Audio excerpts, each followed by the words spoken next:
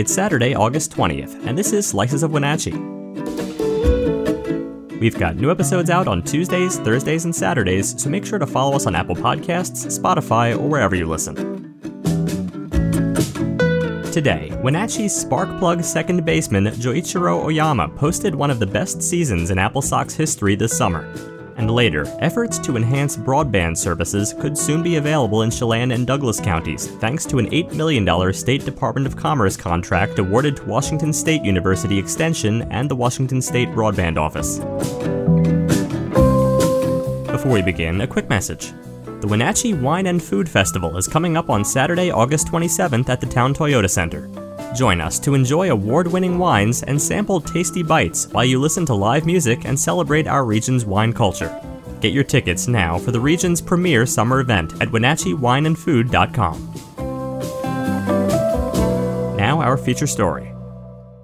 Wenatchee's spark plug second baseman Joichiro Oyama posted one of the best seasons in Apple Sox history this summer. So it shouldn't come as a surprise that the UC Irvine Jr. was selected by West Coast League coaches and executives as co-MVP, along with Ridgefield's Jacob Sharp. Oyama was nothing short of sensational this summer, serving as the team's main run producer. Oyama became the 7th Apple Sox player in franchise history to play in all 57 games and hit .339 out of the leadoff spot. Wenatchee head coach Mitch Darlington says Oyama's game can best be described as electric. He brings a ton of energy to the top of the lineup, and his ability to single-handedly manufacture runs is impressive to watch. Darlington noted that Joe's discipline and love for the game are going to take him a long way in this game. Oyama paced the WCL in runs, hits, walks, triples, and stolen bases, and shattered previous single-season records for runs scored and stolen bases.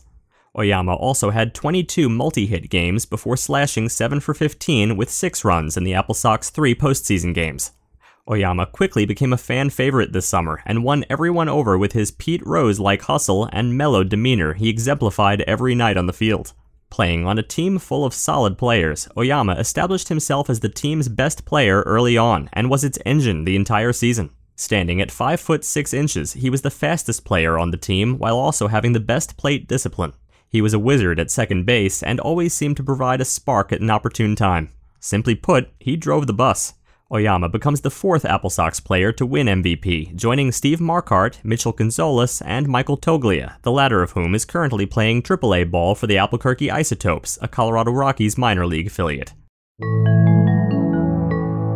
Before we continue, a special thanks to our friends and sponsors at Confluence Health. The team at Confluence Health is grateful for the trust the community puts in them every single day. They are diligently working to improve the health and quality of life for our friends and neighbors. They are grateful. They are Confluence Health. Learn more by visiting them at confluencehealth.org.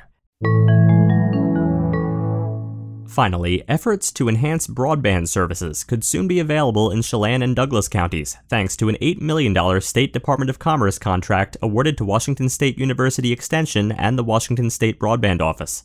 WSU Extension Assistant Director Mike Gaffney explained that the money will help fuel the Broadband Action Team implementation and support project. He says that the goal from the State Broadband Office coming out of the project is a county-level plan that can be used by the county to make the county more competitive for grant funding. Ultimately, they'll have regional capacity to assist counties in advancing Broadband Action Team engagement and planning. Chelan PUD Senior Communications Strategist Rachel Hansen said the PUD, County, and Chelan-Douglas Regional Port Authority are in the early stages of discussing possibilities with WSU Extension. The first order of business is hiring staff to work with counties on a case-by-case basis, depending on where they need assistance. Gaffney noted that they know that county progress on broadband planning is all over the place, from have been thinking about it but haven't made any progress to we have the plans in place and are already successful. He says they need to be flexible enough to meet each county where it is. For more information about the project, visit news.cahnrs.wsu.edu. Thanks for listening. For more information on all the stories you heard today, visit us at WenatcheeWorld.com. The Wenatchee World has been engaging, informing, and inspiring North Central Washington communities since 1905. We encourage you to subscribe today to keep your heart and mind connected to what matters most in North Central Washington. Thank you for starting your morning with us, and don't forget to tune in again on Tuesday.